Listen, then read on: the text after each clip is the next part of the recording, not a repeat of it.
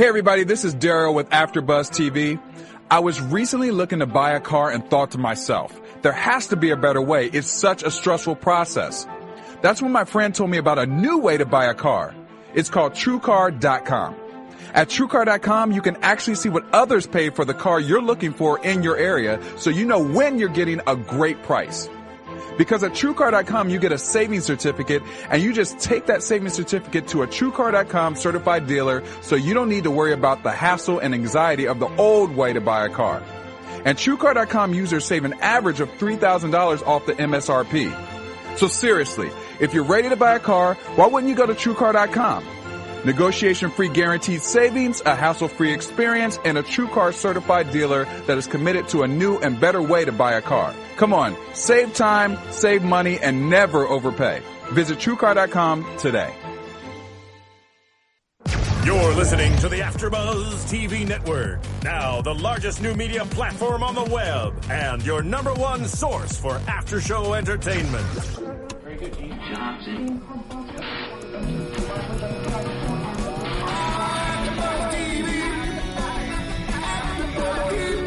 From the AfterBuzz Studios in Los Angeles, California, presented by Maria Menounos and streaming live thanks to Akamai Technologies, this is AfterBuzz TV's Mad Men After Show. We'll break down tonight's episode and get you all the latest news and gossip.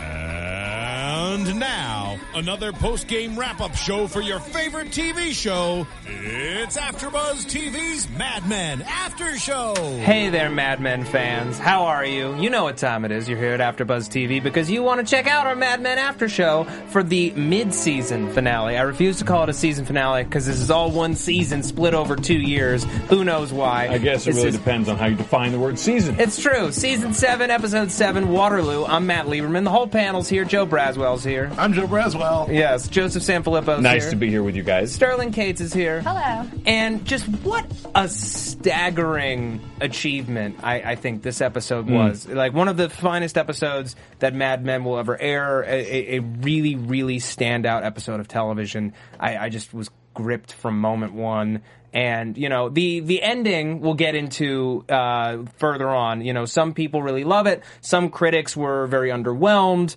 I'd love to hear your thoughts. Please reach out to us on Twitter and on YouTube and iTunes and so on. But you know, let's start at the beginning. It's where you're supposed to start, with Bert Cooper watching Apollo 11 take off. And this whole episode is centered around the moon landing, which, you know, like ever since this series was first, you know, announced, whenever it first premiered, this has always been an event I feel like we've been building to. It's kind of like one of the last major capstones of the most eventful decade, you know, in you know, recent American history. And I do like the way we all, Mad Men's known for sort of like taking these historic events and sort of building, not too gratuitously, but building these episodes around these wonderful historic events. And it does feel like that one of the last major events of a very eventful year, historic year, 1969, was the moon landing. It doesn't get bigger than that. So I feel like I'm missing something that may come later, but I don't know. So well, we got 6 months left on our show to see it, or 5 months, because they're in July now. So we have until the end of 1969, leading up into 1970. Of course, Bert Cooper, who tragically passes away in this episode, and I don't know how, but so many critics pegged it before the episode aired. Really? I had no idea. So many critics predicted that Bert Cooper was going to die. Everything else, you know, was kind of up in the air, but a lot of them pegged Bert Cooper as passing away. I didn't see it coming, and I'm kind of really shocked at how affected I was at his passing. And it's kind of it's really, really beautiful, not skipping too far ahead, but that he watches the moon landing and he's his final words, bravo, and then he passes. The passing of the old guard is this moment which united, you know, people around the country and around the globe in seeing what our species was capable of and where we could possibly go in the future, and to have someone who was decidedly old guard pass on at the same time is kind of sort of really seeing that moment. Yeah. I took that bravo, though, as more of like just an old advertising guy, like acknowledging, saying the right thing at the right time. It was just sort of this whole thing of like just like, well done with that, with the line, not necessarily with the, you know, one small step for man, one giant leap for mankind. I feel like that was the bravo, like, oh, that was a good line. You know? That's what I got. Hey, Hey, it's Kaylee Cuoco for Priceline. Ready to go to your happy place for a happy price? Well, why didn't you say so? Just download the Priceline app right now and save up to 60% on hotels. So whether it's Cousin Kevin's Kazoo Concert in Kansas City, go Kevin, or Becky's Bachelorette Bash in Bermuda, you never have to miss a trip ever again. So download the Priceline app today. Your savings are waiting. Go to your happy place for a happy price.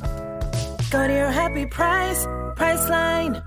Like, way to stick the landing, Exactly. Armstrong. I thought it was definitely a very Bert thing to say, bravo, because not many people use that. At the risk of being argumentative, actually, it came out years later. Neil Armstrong misquoted. We pre-wrote that line, and it was a small step for mankind. Yeah. But we're just worth pointing out that if I don't know if it was, but I'll take it. we throw things at him. In any case, we're going to get into the moon landing a bit further on in the show. I want to talk about where everyone is emotionally at the top of the show. We've got Ted Shaw, who we haven't really seen much this year. He's just been kind of moping around the California office.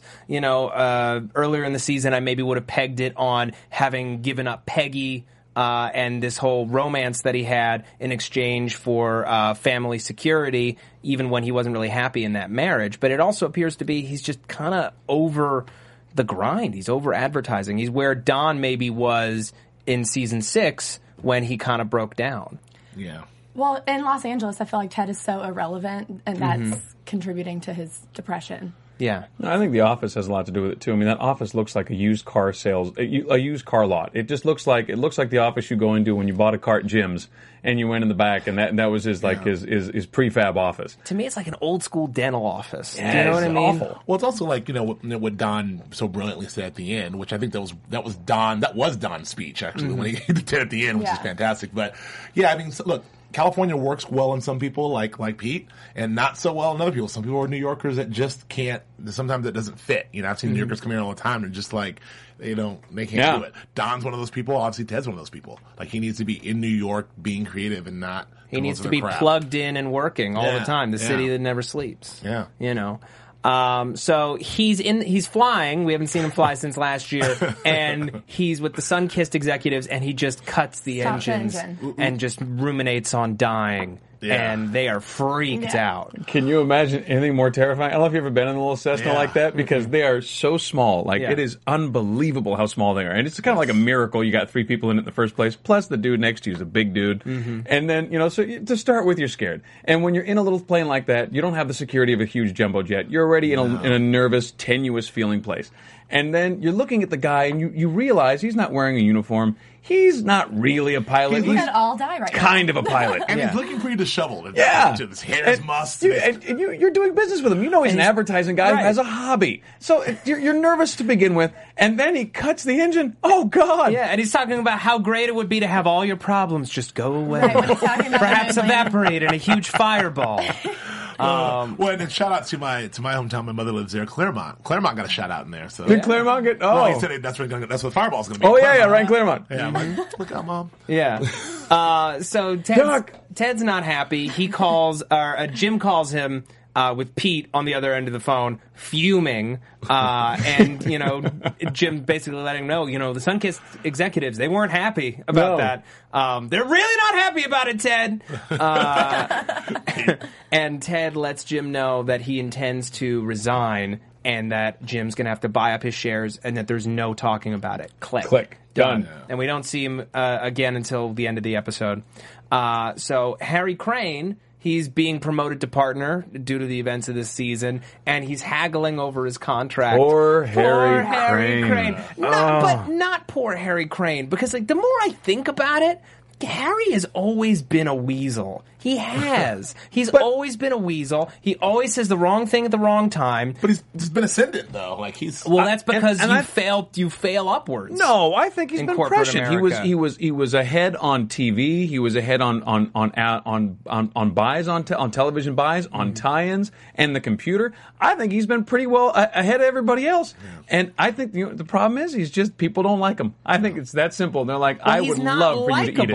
Right. One of the recaps, I think it might have been the Time One Don, I'm not sure, that said that he's the Jerry Gergich of Parks and Rec. Of Mad Men. So true. I thought that was so true. I couldn't have described it better myself. You're right. That was time. Yeah. Was that? Yeah. That's time. Yeah, except Jerry has never, described someone's wife in like horrifying detail after a Zooby Right. Zooby Zoo performance. Right. That we know of. Yes.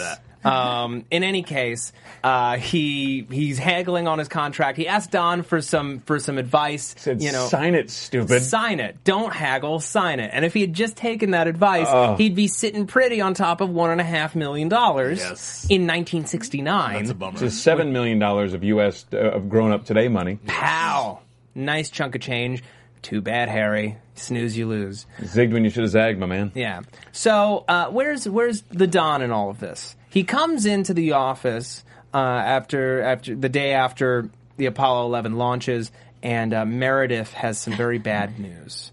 And I love the character of Meredith. We've been debating about whether or not she's been in the office before this season, but I don't remember her having lines before this year. And she's like taking it on herself to be like Don's like secret wife. Like she kind of sees this like odd romantic relationship where there isn't one. I will be your strength. Yes. I just feel like that's Matthew Weiner having fun with it. This is the last season. And she kind of comes out of nowhere with this move on Don. That was Yeah. That's happened a lot though. Sometimes in the workplace it happens. You have this, especially then you have this sort of, one side, one person seeing it one way, the other person seeing it another way. Mm-hmm. I mean, for Meredith, this was like, duh, like we've had a thing this whole time. So how could you not? Now it's time for me to be here for you. Exactly. Here's the kiss I am that you your need. strength. Yes. Now that you're fired, we can finally kiss. We can finally be together. So she delivers this The look on Don's face. of just like It's so funny. when she grabs his face and turns it, he's like, what? and then like we've never really seen him deny a kiss. I've so never seen him perfectly. turn down any woman. And so Yeah. gracefully. He was like, We can't do this. We can't do Yes, this. this is not a thing. Not now. Not now. not now. Yes. So she delivers this breach of contract letter, which like we've been waiting for weeks because he's breached That's his not the contract first- like yeah. 5 different ways to ways. Sunday. Absolutely. Yeah. And Don of course is furious and he storms into Cutler's office in the middle of a meeting, of course. And Cutler's like, "Oh, this is Don Draper. He has Get a out." habit of breaking into meetings that he shouldn't be at." And Jim is like the cat that ate the canary. Like it's almost like a Dr. Claw situation where he's like, "I see you got my note." Well, you know what I love about the way he plays that? It almost seems like he's on the Asperger's spectrum somewhere, like at the very, very end. Like he definitely. plays him just like there's a little bit of just like that last scene. It's a lot of money. Yeah. Like, he doesn't seem like he's quite in the flow with everybody else. Shouts No. to Harry Hamlin, man. Oh, Yeah. so He's good. so good. He's That so scene, great on the show. He turned to, he did turn to a bit of a supervillain in that sequence. But yeah, him reading Don the Riot Act and finally telling him like, "You're just a football bully. You're a football player in a suit. Yeah. You want to take a swing at me?" That was just well done. You can Yeah. see the simmering anger there. It was really beautiful, and of course Don isn't going to take it. He says, you made that meeting specifically trying to boot me out of the agency in a different way. What was I supposed to do? I couldn't not go. So he takes it to Roger. Roger, of course, hasn't seen it yet, and it's suddenly just this gathering of partners in the middle of the office. I got to tell you, that was one of those moments where, as a grown man, roughly Yeah. Don's age, I don't know what I would have done, and I certainly would not have done what he did. I wouldn't have had the wherewithal, like how those moments where I'm like, God, that makes you. It's an awesome character. I tell you this, buddy, but you're no Don Draper. That's what I'm saying. And it's like Joe. he knows what to do. Like, what do you do when this happens? Yeah. Some of us would just break down and be like, "Oh crap!" No, Yeah. everybody out of the office. Yeah, you're not Yeah. you're not taking me out of my own company. Not happening. Not Everybody happening. out. And I gotta tell you, we've been calling for this for, I don't know, 2 seasons now, but like Yeah. the whole, when is Don coming back? Don's back. Yeah. And he's back, and he doesn't have to be betting a bunch of women, as some of us called for, boozing it up heavily, but like everything we saw in this episode from that moment was like, oh, I was just the cheering that we were waiting for. Like, it's like, get you out, you here. Like, that was like, Oh, yeah. Don. Boom, it's your boom, office. But boom. at the same time, though, there's a definite change in how he approaches Absolutely. other people and how he approaches the work. A lot of the ego is gone. It's not, Absolutely. you can't kick me out of my company because I built this company. It's like, I built this company and I want to be here to help it thrive. Not, like I'm essential to it, but like, I don't want to leave, and I don't want to leave these people. Yeah. And his scene with Roger later on, I think, reinforces that fact. Sure.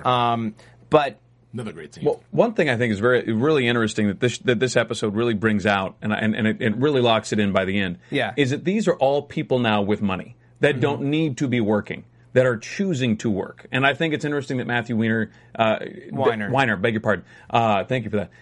It's interesting to me that he views that this is a value that is worth exploring. That you have the money, you are in the place we all think we'd like to be. And if we get there, everything will be fine. And they're still choosing to struggle and thrive and fight. Yeah. And it's been that way with Bert and Roger for years, and with Don for years, but everybody else now too. And it's really interesting. It's a realization, especially for guys like Don and Ted, that it's not, and even Roger to a certain extent, it's not about the money. It is about the work. It's about the drive. Well, I mean, without jumping too far ahead, the best things in life are free. Yeah, guys. exactly.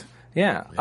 Love it. And we're going to get more into that. So, Don, he thinks he's fired. He thinks he's out. They try to have an impromptu vote right there in the middle of the office. And it's Joan, Cutler, and Ted versus Don, Roger, Pete, and Bert. Bert, who still thinks that he's a pain in the ass, but he's on his team. Yeah. So, I don't love how against Joan it is to Don. I still don't like that. Well, we finally got a firm reason this week. We're reminded that Don cost her $1 million. $1.5 million. $1 million. Well, was it $1.5 million? It was just a straight $1 million when the company was going to go public, which is worth $7 million in today's money. So, yes, right. So a lot of money.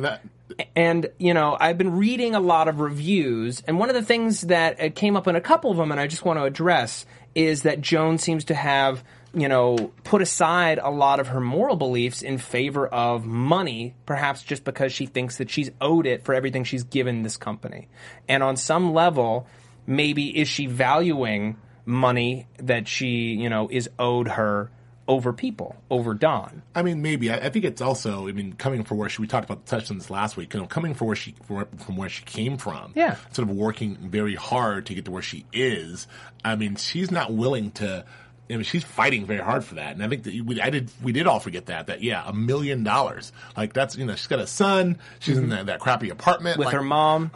She's trying to make she doesn't want to depend on a man. She already went through that as we talked about last. So $1 million and Don's just swaggering around, that's a grudge holding offense right there. I think so. Absolutely. Even though it did make me very upset. I'm like, come on, Joan, but I do understand it. But his team, so. But he gave us the nod though when she turns around to Jim and says, "You shouldn't have done that." Yeah. Exactly. That's Joan's very much like, I want him out of here, but you shouldn't have done that. That's going to be bad. Yeah, it was that a low was blow. Dumb. Yeah. He pushed just a little too far. He could have been fine, but he had to upset the balance. Yeah. And then Roger found his inner Roger, Sterling Sr. or whoever his father was who founded this company with Bert. He found his inner leader. Yes. Bert, in his final act, challenges Roger.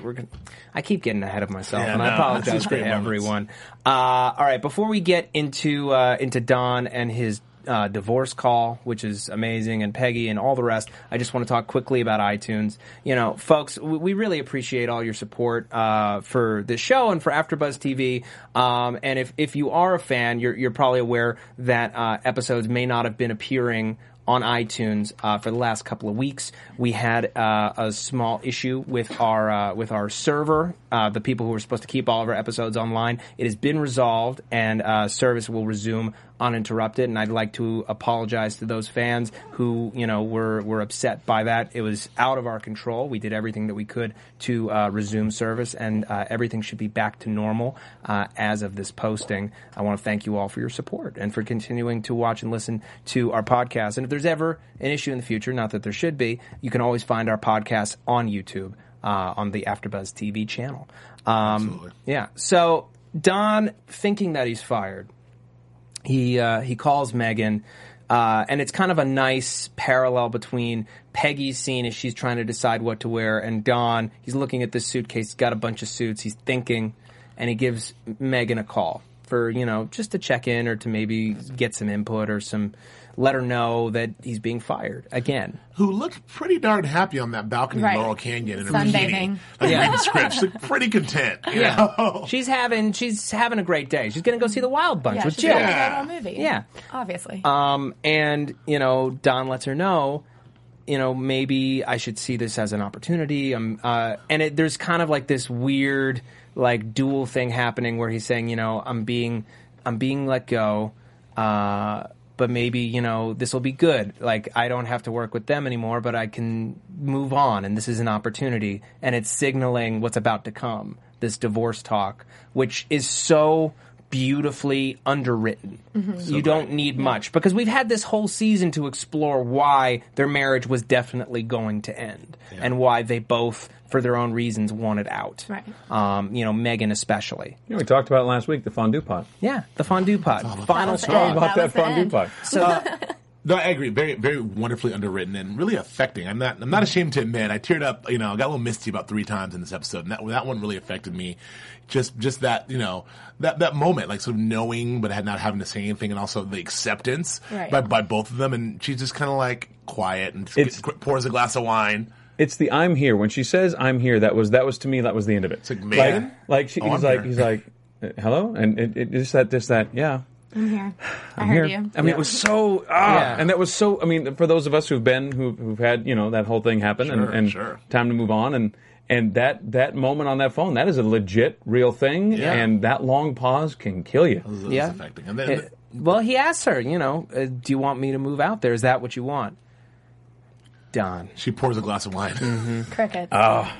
Crickets. Here. As my heart was like, oh. Yeah. And I thought it was mercifully underwritten, because when she poured that glass of wine, I was like, oh, here we go. I can't go through a painful, long ordeal on this phone, and it was perfect. But it's like, do we really have to say it? Do we really have to say it out loud? And he said, well, I'll always take care of you. She's like, you don't owe me anything. Yeah. Just go. But I'll be okay. Because, well, until you are, I'll take care of you. It's just really sweet. And I love the dynamic between the two of them. Like you said, she looked very good on the balcony. Understatement. And he looked a little shabby. He looked, he was tired, and his shirt was rumpled up, and he was sitting there with his collar open and kind of looking like who he is, a middle-aged ad guy. Good-looking middle-aged ad guy, but still middle-aged man, right? And here's the gorgeous woman on the balcony in Laurel Canyon, and there's a very different universes. Yeah. The artificial zenith of his life, like the zenith of life, let's say compared to everyone else on the planet, has probably passed. Yeah. He's on the wrong side of 40. And things are potentially could just get worse. You need to be very slow and easy about that wrong side of what. Well, take it easy, pal. Yeah, sorry. Look over your left shoulder. You got the wrong side of somewhere. No, just like in comparison to the other people in the rat race chasing the cheese, the same way that he has. But potentially things are looking up by the end of this episode. Just a great scene.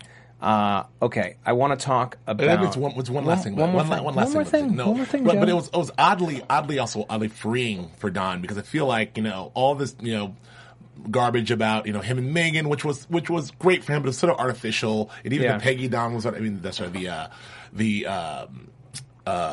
Betty, thank you. Betty Don was artificial to a certain extent.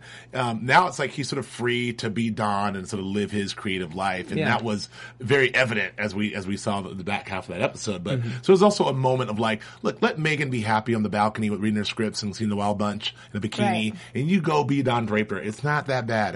So I felt that too. He realizes in his pitch to Ted, we see it written outright, that work is what drives him. He needs to work. It doesn't matter where he works, but he needs to work. That's why he gets out of bed in the morning.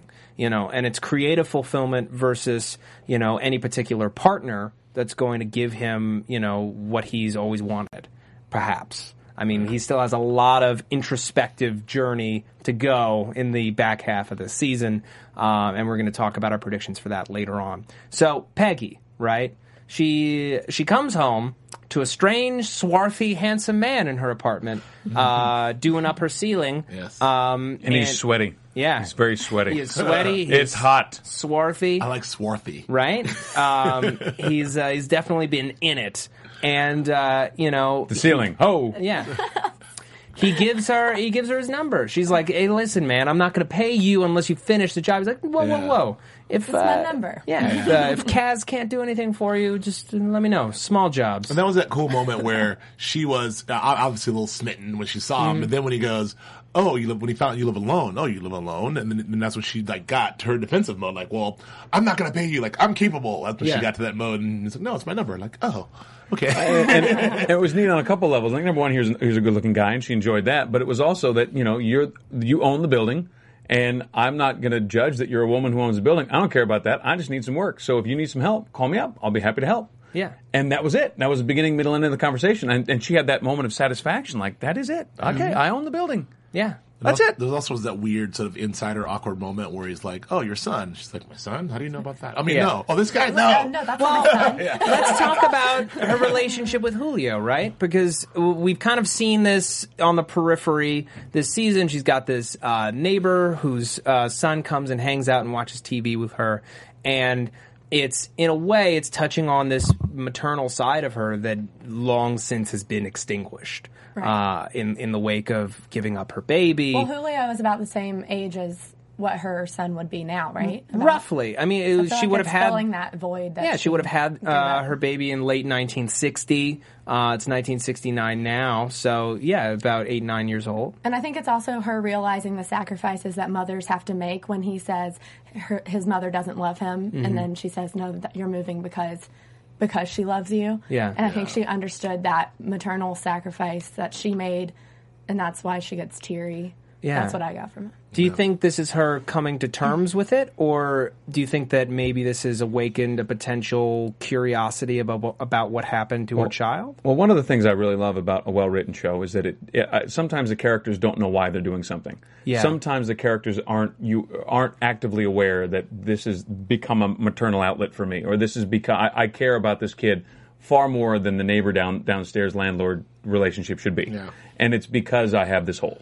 And so I love the way that worked out, because she came to that realization as she's holding him and petting his hair, and she's crying. Like, she, even if she realizes it, I don't know if she does, but like that to me is such a well-written moment and such a well-acted moment, because this is, I want you here instinctually. I don't necessarily know why. Yeah. Right. I think that there's a little bit of, God, I hope that my child has someone like me right now. Yeah. Oh, yeah. For sure. And I hope that someday they understand why I did what I did. Yeah. But I think it's a very moving moment, and I'm very, very curious to see where this spins Peggy off. I mean, obviously, it's not as significant as her career success later on in the episode, but a very, very touching, significant moment, I think. Absolutely. Agree. Yeah. So everybody boards the plane on the way to Indianapolis to go pitch Burger Chef. And, Harry and Peggy are sitting there. They extinguish their cigarettes. And, Peggy crosses herself as they're about to take off. And Harry's like, "What'd you do that for?" Now I'm freaking out. And then we go up to Don and Pete a few rows ahead. And, Pete's pitching out this like pie in the sky vision of what's going to happen. Hey, we're going to make sure you're going to be sticking around. Okay. We're going to get this Burger Chef thing. You are the king of the pitch, and everything is going to be just fine. And then, hey, why don't you could probably move out to California. We could do a whole thing. And Don's like, there's no reason for me to come out to California. And it's like, it's embarrassing. It's hard to, like, the first time you're telling someone that a long relationship is over, there aren't quite the words. Well, again, that scene was just also beautifully underwritten. It's just Donnie's like, "Well, how's Megan? Megan doesn't want something about Megan," and he looks over like, and gives him a look. And Pete delivers that wonderful line, "Marriage is a racket." Which I just, right to the commercial, I just laughed at the commercials. Love it. It was wonderful. Okay, so meanwhile, the Francis residence is having guests for a chance. It is Carolyn, who is one of Betty's old college friends, and her family, and she's got two boys who are named Neil and Sean. Sean, the big strapping one, and Neil, the sweet nerdy guy. Didn't it look for a second like Betty wanted to eat Sean? Didn't it?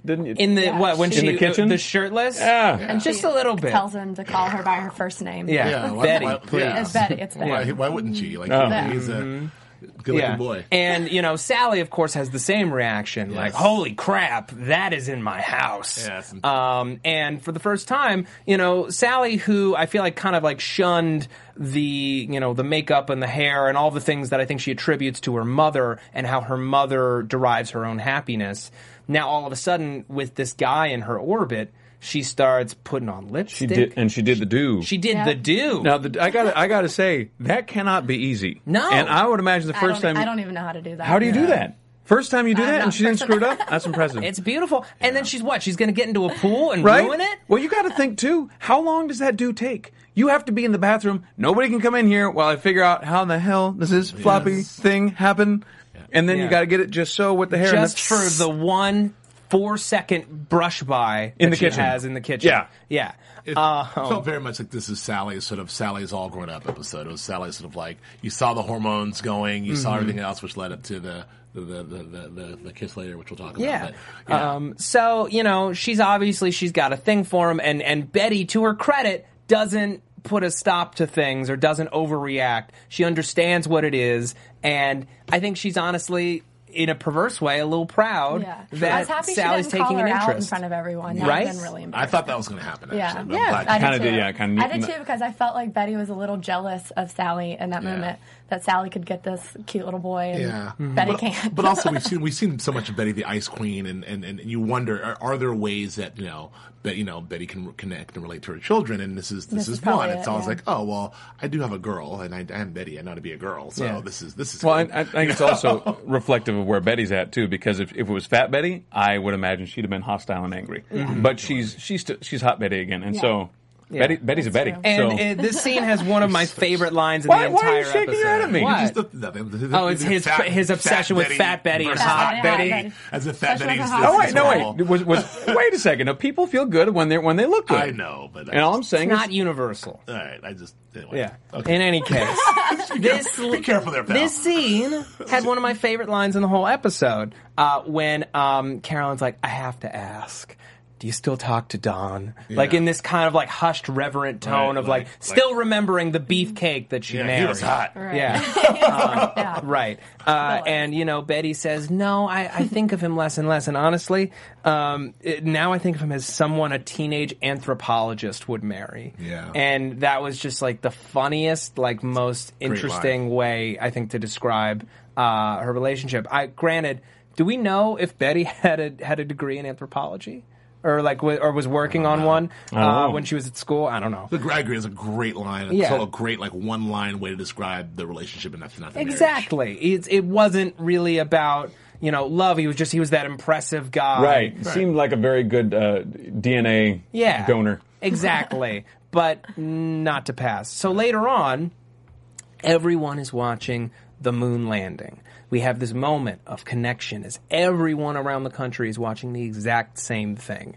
And at the Francis residence, we've got Sean on the floor, thoroughly unimpressed. Yeah. And he has this cynical attitude of like, it cost us $25 billion to watch a guy put a footprint somewhere that no one's going to be while people are starving. Yeah. What's the point? And, Sally is still, I think, in this mode of, I want to be with this guy. I like this guy. I'm adopting his attitude because I want to be the guy that he wants. Or I want to be the girl that he wants. Yeah. I'm glad they had that scene in there because there was a moment of wonder and hope and everything else, but you still had a segment of young people and teenagers who were still like, we've got real problems here back on Earth. So what's all this hoopla? But so you have the balance of like, wow, from the Burt Cooper all the way down to this young guy who was kind of like the full spectrum. That was kind of neat. Yeah. Well, what I like about it is, Don calls her. He calls the house and she talks to him and he's like, isn't that something? And she's like, not really. I mean, people are going to be going there all the time while people down here are starving. And we're watching at home like, yeah. Am I the only one that is like secretly, not secretly, I am like totally ashamed of where we are right now, space program wise. Yeah. It's just pitiful. Yeah. Like you look back at 1969, you're like, the ascendancy and the hope, and here we are now. Mm-hmm. Well, if the Russians give us a ride, we get to go. It's cool. And then maybe the guy down in Hawthorne, he can make a ship. But nothing. We have problems down here. But, Don's like, don't be cynical. Don't be that person. No one wants to be that person. And that's not how you really feel, is it? She's like, no, it's not how I really feel. Yeah. And she goes outside to smoke her cigarette, where no one will judge her. And Neil, not really judging her, but just saying, smoking causes cancer. She puts her cancer stick away. And she's like, well, what are you doing? He's like, well, I'm looking at Polaris. I'm looking Man, I at a gotta star. tell you, my man's got that crazy telescope game. Come check out Polaris, baby. Well, but that's the thing, is like you've got, to me, it's a very interesting dichotomy because you've got Sean, who is the kind of person that a teenage anthropologist would marry. Sure. You know, good looking, football player probably, who, maybe isn't the sharpest tool in the shed and maybe he doesn't have the best view of the world. A view that might be kind of poisonous to somebody who has, I think, a lot to offer, like Sally. And then you've got this guy, Neil, who, he's not the most athletic dude, but he is cute, and he is sweet, and he has optimism, and he's thinking about the larger world, and he doesn't want to listen to people droning on about something. He doesn't want to listen to the reporters. He just wants to look at the beauty of the world. This is where Sally can make that left turn from Betty. Like, Betty, maybe young Betty would have taken she did take the teenage route, the hot guy. But she went out and talked to, fell for the Polaris game. It's pretty strong. And she made Very mature of her. she made his decade. She made the entire 60s worthwhile to Neil in that one moment. What do I do? What do I do now? Again, his Now game, you get your butt to bed, Neil. He had a very strong game, but then like every man, he knew nothing to do. knew not what to do when it all happened. He's like, nothing. Now what do I do? Yeah. So who else is watching this landing? We've got the Burger Chef team of Harry and Pete and Peggy and Don watching the hotel room. Indiana is dry at night or on Sundays. On Sundays, and so she only has 2 beers to offer, one for her, one for Don. Yeah, the rest of y'all are on your own. Harry can't catch a break. Yeah, Harry and Pete get no love. 2 beers? 2 beers? That's like not for Suck Harry. it. I love the array of reactions to the landing in this room because, like, Harry just looks stricken, like, oh God, it's all over. Like, there's like this, if you watch it back, he's just like he looks like dread almost. I don't understand why. Well, no, but he did stand up and was very happy at that, when it happened. And I also, like, in that moment, I was very much transported back to that moment. Not that I was alive. I know I'm old, but not that old. But I was transported to that moment because you were 15, really, 16? Yeah, thank you. You literally had no idea, like, it's what's going to happen. Yeah, is it quicksand? Is it solid? Yeah. Is it going to explode? Like, is it going to, like, what's going to happen? And so that drama was really felt there. It was really cool. Yeah, it was really, really cool, and I love how it affected everybody. Most of which Bert, who says his lone bravo, and then disappears from our screens. Roger is with Brooks and his grandson and Mona. That's a great scene, by the way. That was terrific. Yeah. The older folks stepping in and taking over and doing what needs to be done, whilst his daughter is still, I guess, in the commune. Yeah, she's assume? still at the commune. Just chilling. But Meanwhile, back at the commune. But Roger is kind of like I agree. He's taking care of business. He's having to spend time around his ex-wife. They don't get along, but they're united in the cause of giving their grandson, a stable family. He's got the helmet on. Yeah, he's got the helmet on. Got the helmet on. Yeah, and he's locked under Grandpa's arm. Great. And, Roger gets a call. Oh man, word Stephen Lemieux doesn't like. Exactly. Oh, swear word. And he goes back to the office, and we know what happens because he slides Bert's nameplate out from his door. Oh, very well done. Oh. Wait, who was Bert? Was Bert with, like, who was? Bert was with his maid. His maid. Was he His housekeeper, with his housekeeper, or was he just with his housekeeper? No. I think that's like just his No, family. Bert- I think that's the only person he has. Bert in doesn't the set. have a sex drive anymore. Yeah. It's I can't remember what the exact reasoning for it was, but there was actually a reason given for why he just was not interested in those pursuits anymore. Sure. A few seasons back. In any case, Bert is passed on, and Roger's there. Joan comes and embraces him. How tragic. And then Jim comes in, and again, perhaps on the spectrum, he's like, I'm sorry, deaf. Roger, he was a giant. Anyway, firing Don. Yeah. So insensitive. Yeah. The Asperger's sliding scale. So insensitive. Somewhere on the spectrum. Yeah. And, Roger, of course, is aghast at this reaction. But, of course, he also knows when he's been licked to a degree. Because they no longer have the votes to keep Don in the company. Right. Earlier that day, he and Bert had kind of had a last meeting where, Roger was trying to convince Bert, we got to get rid of Cutler. We got to do something. Let's make this work. And Bert's like, you know what, Roger, you have talent and you have ambition and you have charisma, but you're not a leader. Yeah. I'm a leader and I care about my team. Don's a pain in the ass, but he's on my team. I'm going to take care of him.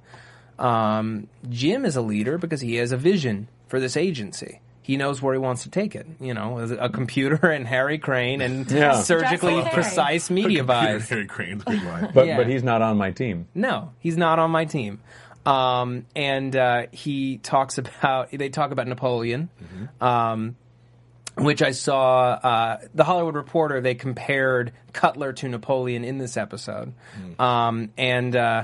Roger is understandably upset, and he's like, oh, so, you know, another cup of coffee, another piece of apple pie, and he walks right out. Yeah. And he's really, really bothered by his last encounter with Bert. He calls Don, and he's like, you know, what is it about old men talking about Napoleon? That's great. It always means they're right about to die. But I feel like with Roger, obviously we know now. I mean, you know, Bert, been very Yoda-like, very Obi-Wan Kenobi-like, gave Roger all the tools he needed to. In that last meeting, he gave him all the tools he needed to become the king, to become the guy. So he took, even though he was very distraught and walked out, like he had all the tools, and he used those tools to go and make some moves. Yeah.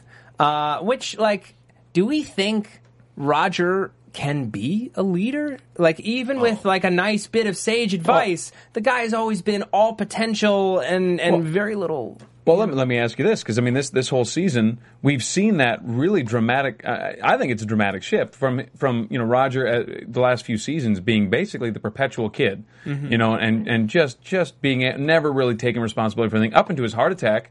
You know, was that 2 seasons ago? He had the heart attack, and even that didn't really stop him. Yeah. You know, he still goes. He's been going on this hippy-dippy trip for the majority of this season, right up until the time he goes to the commune with his daughter.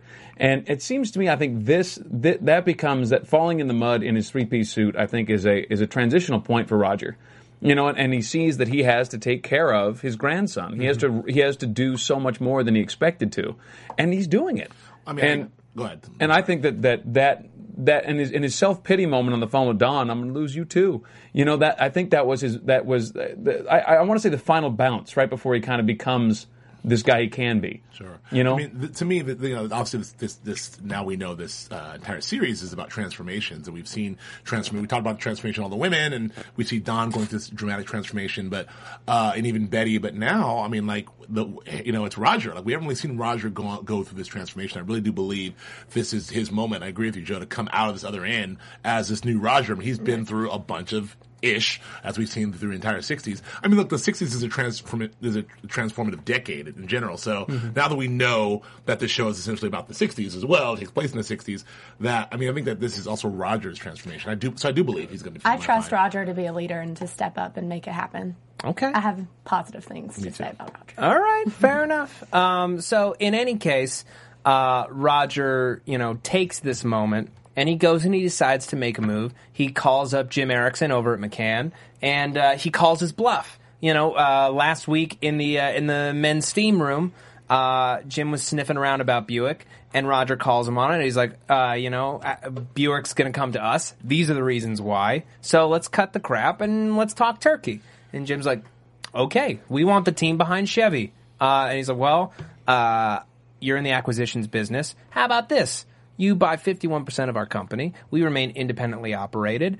You get all of that team, but we lose all this CGC garbage. And Jim's like, that almost works, but you need Ted Shaw, because GM sees Ted Shaw and Don Draper as one person. One creative guy. Yeah. Those are the kind of, this is another evidence that Roger is like got his mojo back and also ready to be a leader, because frankly, those are the kind of old school backroom deals. That's how things get done. Like, we'll bring the guy in here for some coffee early morning, and let's just cut all the crap. Let's just me and you. Let's talk this thing out, and let's get it done right here at this table. And that was great. That's something that I feel like only Roger Sterling could have done. You know? I know, but I want more. As a person, you can't have like one shining moment a year. I mean, maybe we all do. Maybe that's actually a great hitting record in terms of like, you know, the grand scheme of actual life versus Don Draper, who's hitting him out of the park on a regular basis, or Peggy, or somebody who's always on their game. He had his moment with GM where he got them an audition with Chevy, you know, by hanging out at the airport, and he has this. You know, he gets maybe one a year, and I don't know if that's enough to be president of a company. I wonder if this isn't part of it. You know, I know people whose dads are super impressive alpha guys. Yeah. And are just legends in their field and paragons of everything. And I think that Roger is you know, if Senior was so much, I think there's a certain thing that can happen to you where you go, you know, I'm not even going to try that. I'm going to just be cool. I'm going to be clever. I'm going to be funny. I'm going to be charming. I'm going to have a great time. And I'm going to be good at making money maybe, but it's going to be kind of a casual thing. But as far as trying to be dad, I'm even going to try. Don't need to try. Don't need to. Because if I compete with dad, I might lose. So not going to do it. And so right now it seems to me that he might be in a position to go, you know what, I don't need to compete with dad. I just need to make a decision here to do this. I mean, not only that, I think there's something to be said about the fact that Roger Sterling is, I mean, he's already... Like I said, he has a company. He's helped build a company. I mean, he didn't just he didn't just walk into this job. So all he really has to do is every now and then remind people that he's Roger Sterling and remind us. So maybe that once a year for him is great. It's like, you know, I've already done it. I already have a great company, but just in case you forgot, I can still do this. Right. Or when we're about to go down, I'll step up. And that's all you really need a leader to do is at that moment is sort of like put your people in a position to win. And if something's going to go bad, you step up, you fix it. And that's what Bert Cooper did. Yeah. Right. Yeah. Now, in a decidedly un-Don Draper move, at least the Don that we've come to know, who is all about his success and his image and his opportunity and his ability to sell something and his importance to the company. He goes to Peggy and he's like, listen, they're going to kick me out of this company. If I go in there tomorrow and I win Burger Chef, and I almost wanted him to say, and believe me, I would, you know, you would have nothing. I would leave the company and you wouldn't have that business. But if you win Burger Chef, then you get it, even if I'm not there. And Peggy's like, no way. No, I'm not going to. You've never even seen me pitch. You don't know how good it is. He's like, I've heard some things. And I believe in you. Yeah, I believe in you. And in just a few hours, they put together the most wonderful presentation. She just absolutely nails this scene. It's wonderful. Yeah, I mean, it was carousel-esque. You know, it was very, very beautiful. And again, like that was my second time actually had my little Misty moment. And again, I'm not ashamed to admit it. But like, yeah, that beautiful pitch and knowing how nervous she was and when it was shot, that slow motion kind of like. Right. But yeah, it was pitch perfect in every way. And Don's the only one paying her any attention. Right, he's looking at her, and then that moment. And first of all, and shouts at Don for giving a perfect Don Draper introduction. Yeah, Right. What a great introduction! I'm like, well, he steals her. It was her verbatim. introduction Yeah. line. But he delivered it because he's Don Draper like perfectly. But then that moment where you know, she's doing well, and the guy's like, "That's beautiful," you know, like, and Don gives her that look. I was like, "Oh no, yeah, that's lovely." I was concerned for a second because he's like shaking his head a little bit before he says it's beautiful. Yeah. So I'm like, oh God, no, there's no way you can't not like this. Oh, good. Yeah. But it's like it's finally she has arrived. He has accepted her not just as a protege, but as a partner on his level. You know what was great about that pitch, at least from my point of view, is I'm watching the show, and my kitchen table is 6 feet from my TV. And when it is dinner time, the kids want no part of it, and it's a fight, and it was very, and I'm hearkening back to when I was a kid, and there were 4 of us, and mom and dad, and it was a flippin' zoo, and there is something to be said for going outside and being in the well-lit place where you have to acknowledge each other. There's no distractions. It was really well done. Polaris over the news, perhaps. Yeah. Yes. I mean, and there's also just again the what a masterful pitch it was, because we know at the end of the day, what Burger Chef's a Hardee's. So, I mean, they made it seem like, you know, this magical place where family takes place, but it's a burger joint. So, it's, again, what a masterful job of how it advertises and how it affects us. Because even you're like, yeah, I need a Burger Chef. Yeah, right. And like, and I think I sent you Burger Chef? I sent you guys the email where we found somebody went out and found the actual Burger Chef that they did. It was in Rialto, was it? Where it was? Yeah. And I mean, there's a part of me that wants to drive out there. Yeah. I mean, I'll check it out, man. What's going on? Shout out to the Inland Empire for starting all the burger chains, McDonald's and Burger Chef and In-N-Out. That's just Get it, Inland Empire. So everyone returns home, and Don returns home to find Roger Sterling on his doorstep. how'd you get in here? Money, but he wouldn't let me in the door. Oh, what a great line. Great line. In fact, that whole back and forth between those two guys, it was just, like, what are you doing? What are you doing? Like, that is great. I loved it. So Roger lays out this grand master plan. Like, McCann's going to buy us out. I know you hate McCann, but just listen. And Don's like, why should I? Why should we do this? We don't want to be with McCann. We started this whole company to not be with McCann. Right. And, Roger gets really emotional, and he's like, because we have to stop Jim Cutler from dismantling this agency. He won't be happy until it's him and Harry Crane and a computer. Another great line. And, we have to save these people. We have to take care of these people. And is that Roger in that moment, feeling misty over Bert, or is he really, thinking about all these other people? Is it maybe how his relationship has changed with his grandson and having to take care of him and being responsible for him and now feeling responsible for the other people? But I want to talk about how that affects Don, because Don has never been about the other people. He's been about his own personal success. He's been kind of about his kids, maybe. Not really. Not really. Not really, But he was finally, in that moment, doing something completely unselfishly for Peggy. Right. Mm-hmm. And then having how that felt, and then realizing that he's kind of responsible for these other people, too. And he's going to do something for these other people. He still gets to do the work. Yeah. It's not a perfect scenario. It's not his name on the door. But he gets to do what he loves, guaranteed, for 5 years. With the people he loves, frankly. With the people that he loves. Another transformative moment. I mean, between, the selfless moment he gave to Peggy, even between that, that phone call with Sally, so that relationship is still there, to the moment with Peggy, to this moment with Roger, and then realizing that, this is my family after going through the horrible sort of divorce scene with Megan. I mean, there's a lot happened in this episode to him. And last episode he talked to Peggy about how he worries about how he'll end up alone and how he won't leave anything behind. So I think all of these selfless acts are him being aware that he has a legacy to leave and relationships to. Well, it is so interesting to me. It seems like so much of this show is the idea of your relationships and giving yourself to other people versus your work and yourself. And it seems like Don is so obsessed with himself, and like even when he shares with his kids, he's letting them see him, but it's not about them. It's still about him. Yeah. Does that make any sense? Yeah. Oh, 100%. And I think that what's fascinating to me is how we all associate so strongly with Don, and we all like Don so very much, but the character doesn't really it's so rare that the character makes a selfless act, and it's so rare that we're actually talking about it. And it's interesting what that says about us as a culture, and what it says about him, and how he's become a hero to us almost when his involvement is so deeply with himself. And it's interesting to see Roger sitting with his grandson in a way that Don never really sat with his kids, and in the way that Don doesn't sit with his kids now. Yeah. And just that moment where it's not about you, Don, it's about these kids. And it's a totally different universe. Even his relationship with Megan, I'll always take care of you. That's more for him than her, and she knows it. Yeah. And you don't owe me anything. It's fine. Because it's not about her, and she knows that. It's about him. And his guilt. And being feeling taken good. care of is so much more than financial. Absolutely.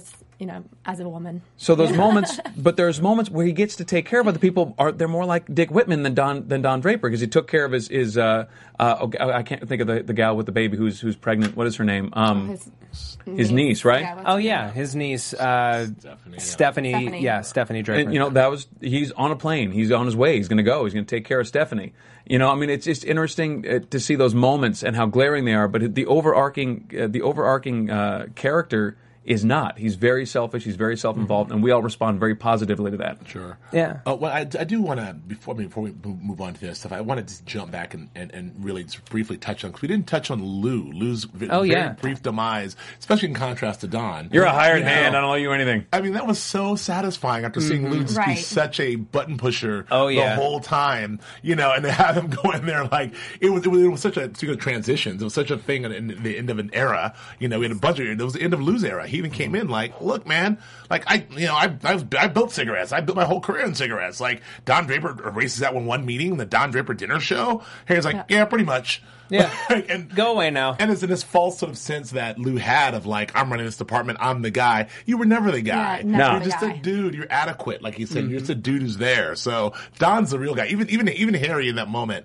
even Cutler in that moment had to, sort of realize that, look, you're just, get out of here. That was my favorite thing Cutler did the entire episode. It was great. Like, you're a hired hand. We don't know you anything. Yeah. Right. Whether that was, about, him getting his vision of Harry creating the computer, or whether that was just about like telling Lou, like, know who you are, it was very satisfying. And I felt a little bit sad for Lou, but at the same time, like, maybe he'll go not off. in the least bit. I feel sad for Lou for. He'll go make, what's the comic book he does? Yeah.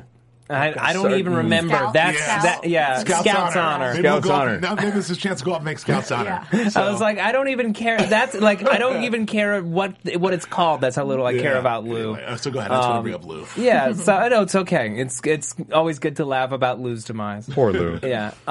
So Don has an evening to think about this, and all the partners start gathering in Roger's office. Too late for Harry. He's not a partner. Not a partner. Poor Harry. He keeps trying to butt in on these partners meetings. So partner meeting? Get out. You're not a partner. Yep. Too late. You could have done it.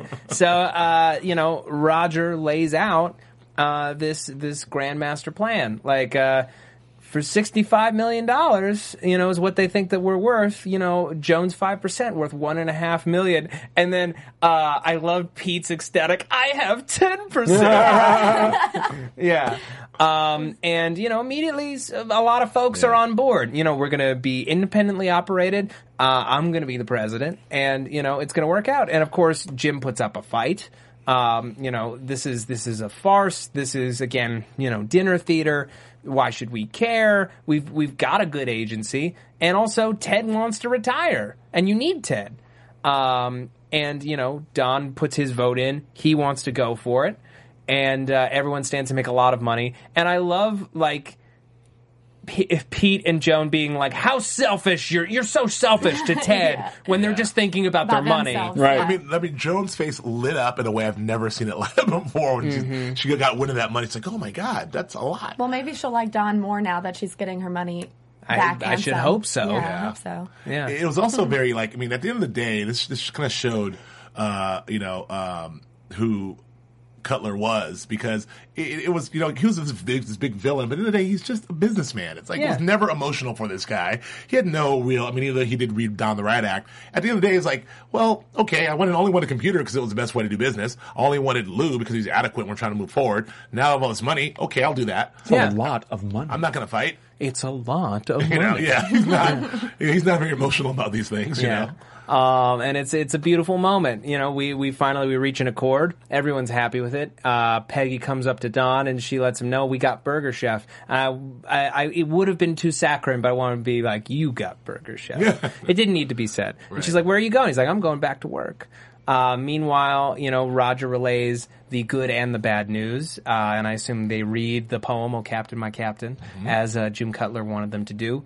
And, Don's about to go back to his office when he hears Bert Cooper call out to him from the stairs. And there he is in his socks in all of his glory. Yes. And he does this musical number where he sings the song "All the Best Things in Life Are Free."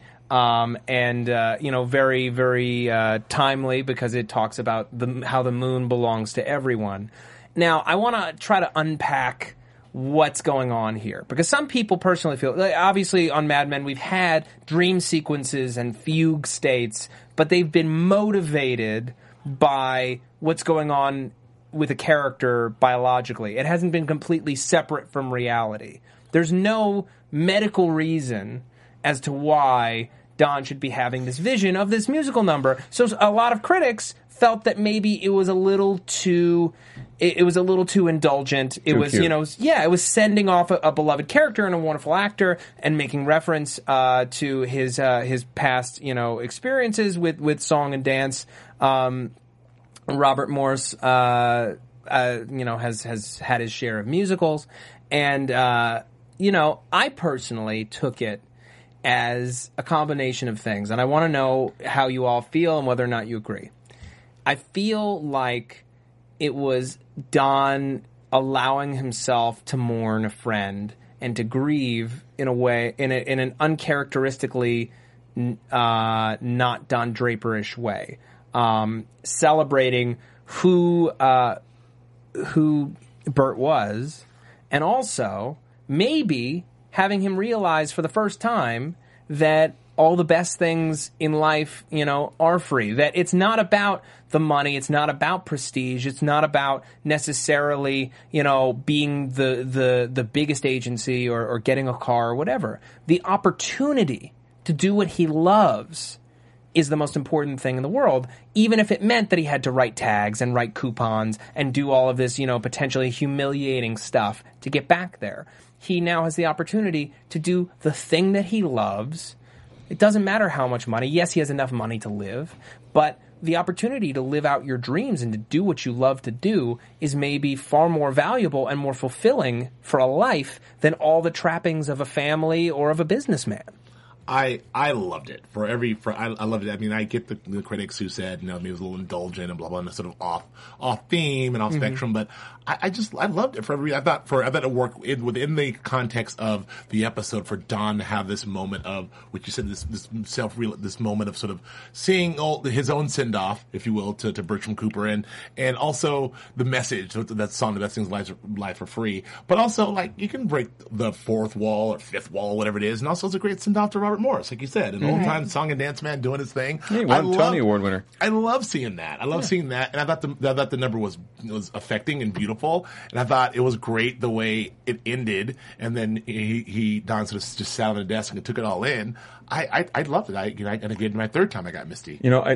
I gotta say, it's very rare for me to watch a musical number and not kind of want to throw things at the stage of the TV. I really have a tough time with musicals. Really? I really do, because a lot of times you're a guy, you're a man of the stage, and my wife's musical theater actress. But sometimes you watch them, there's just no reason for you to be singing. Just shut up and say it. What do you? It's the whole point of music, right? I know. But I always feel the best work is when it's a motivated song, and this felt to me like it was needed, and it felt like it totally worked. Yeah. Like, okay, Don, you're back to work. You got all the stuff lined up. You got your marriage just fell apart again. And here's the truth from a guy who went through all of it, did it all. I've been wealthy for longer than you've been alive. I've had money for longer than you've been on this planet.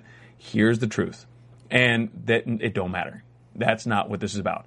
Yeah. And obviously it's not really Bertram doing it. It's Don having a self-realization, whatever.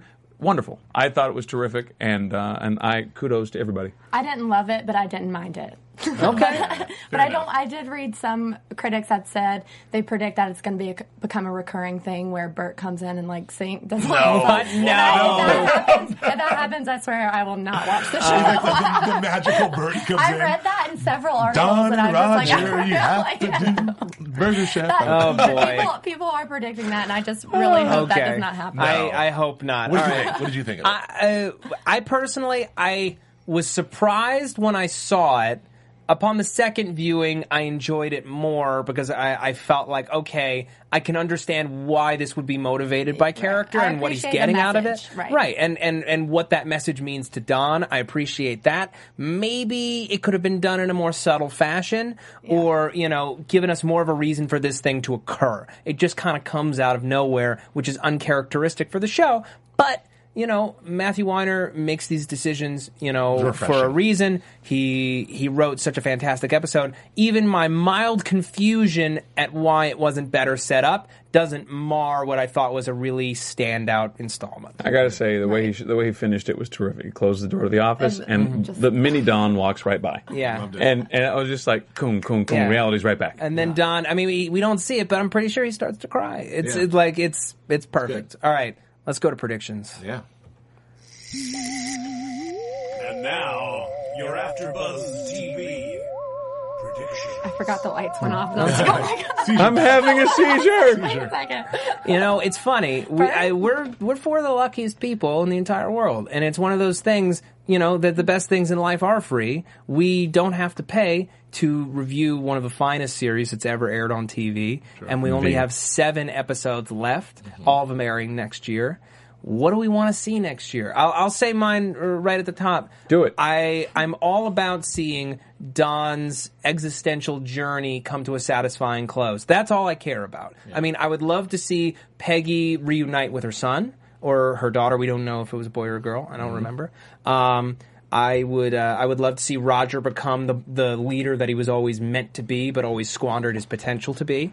You're stealing all of my predictions. Oh, I'm sorry. I'm going to take them all. Yeah. And I want to see Pete accept that, he doesn't need to be married and he can be whoever he wants to be, and that the office is where he belongs. Yeah. Yeah. I'll go next, I guess. We know that, Matthew Weiner pretty much said he blew his wad. No more bullets in the gun for season 6. He thought season 6 was going to be the last season. So his plan for the finale was season 6 is the way he wanted to end. So everything we're seeing in season 7 is like, all right, we got to do something else extra. Yeah. Oh, wow. Yeah. So it's interesting, and he's doing a fantastic job in continuing the story that was meant to end in season 6. So I'm concerned because I feel like this was such a wonderful ending and such a happy ending. This felt like, again, the end of the show. I'd have been very satisfied. What this back half is going to be, I feel like the other shoe has to drop, and I don't want to see it go too dark. I know we have to create more drama for them to get out of, but I don't want to see it go too dark. I mean, Matthew Weiner's from The Sopranos. I just want everyone to be happy. Mm-hmm. That's all I want. So I want to see Don continue to be selfless and continue his legacy, and I want to see Peggy on top of everything happening. Yes. I guess, I want to see Don get involved in his kids. I want to see him, care about the family he started.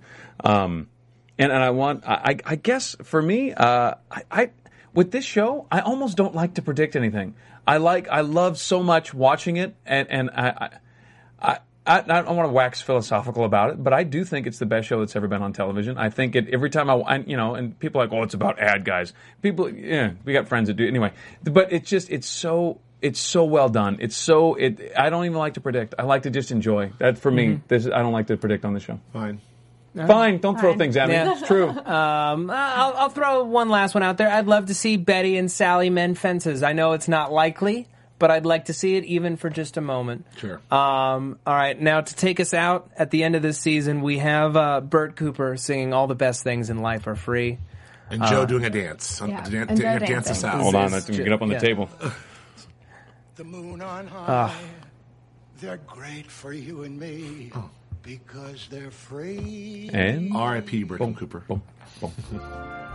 We'll see you all next year with the final 7 episodes of Mad Men. I know, it's so long. Isn't that crazy? So long from now. But, wait a second. Thank you all for joining us this season. It's been a real pleasure recapping these episodes for you. I hope you enjoyed it as much as we enjoyed doing it. Joe Braswell, where can the people find you? You can find me on Twitter and Instagram at Joe K. Braswell. And look at you, you're rocking. Look at that. Yeah. Joe Filippo. You should sing it out. Sing yourself out. You can find me on the Twitters at Joe Filippo, JoeFlippo, and my website is josephsanfilippo.com. All right. And you can find me on Twitter and Instagram at Sterling Kate. Okay. And you can find me on Twitter at Matt Lieberman. That's MattLieberman. You can find me on YouTube on SourceFed and SourceFed Nerd. And you can find me here on AfterBuzz TV this summer recapping AMC's new series Halt and Catch Fire, Defiance, Under the Dome, Playing House, Marin. I'm probably forgetting something else. Thank you all. We'll see you next year. Good night. Bye. From executive producers Maria Menounos, Kevin Undergaro, Phil Svitek, and the entire AfterBuzz TV staff, we would like to thank you for listening to the AfterBuzz TV network. To watch or listen to other after shows and post comments or questions, be sure to visit AfterBuzzTV.com. I'm Sir Richard Wentworth, and this has been a presentation of AfterBuzz TV. Buzz you later. The views expressed herein are those of the hosts only and do not necessarily reflect the views of AfterBuzz TV or its owners or principals.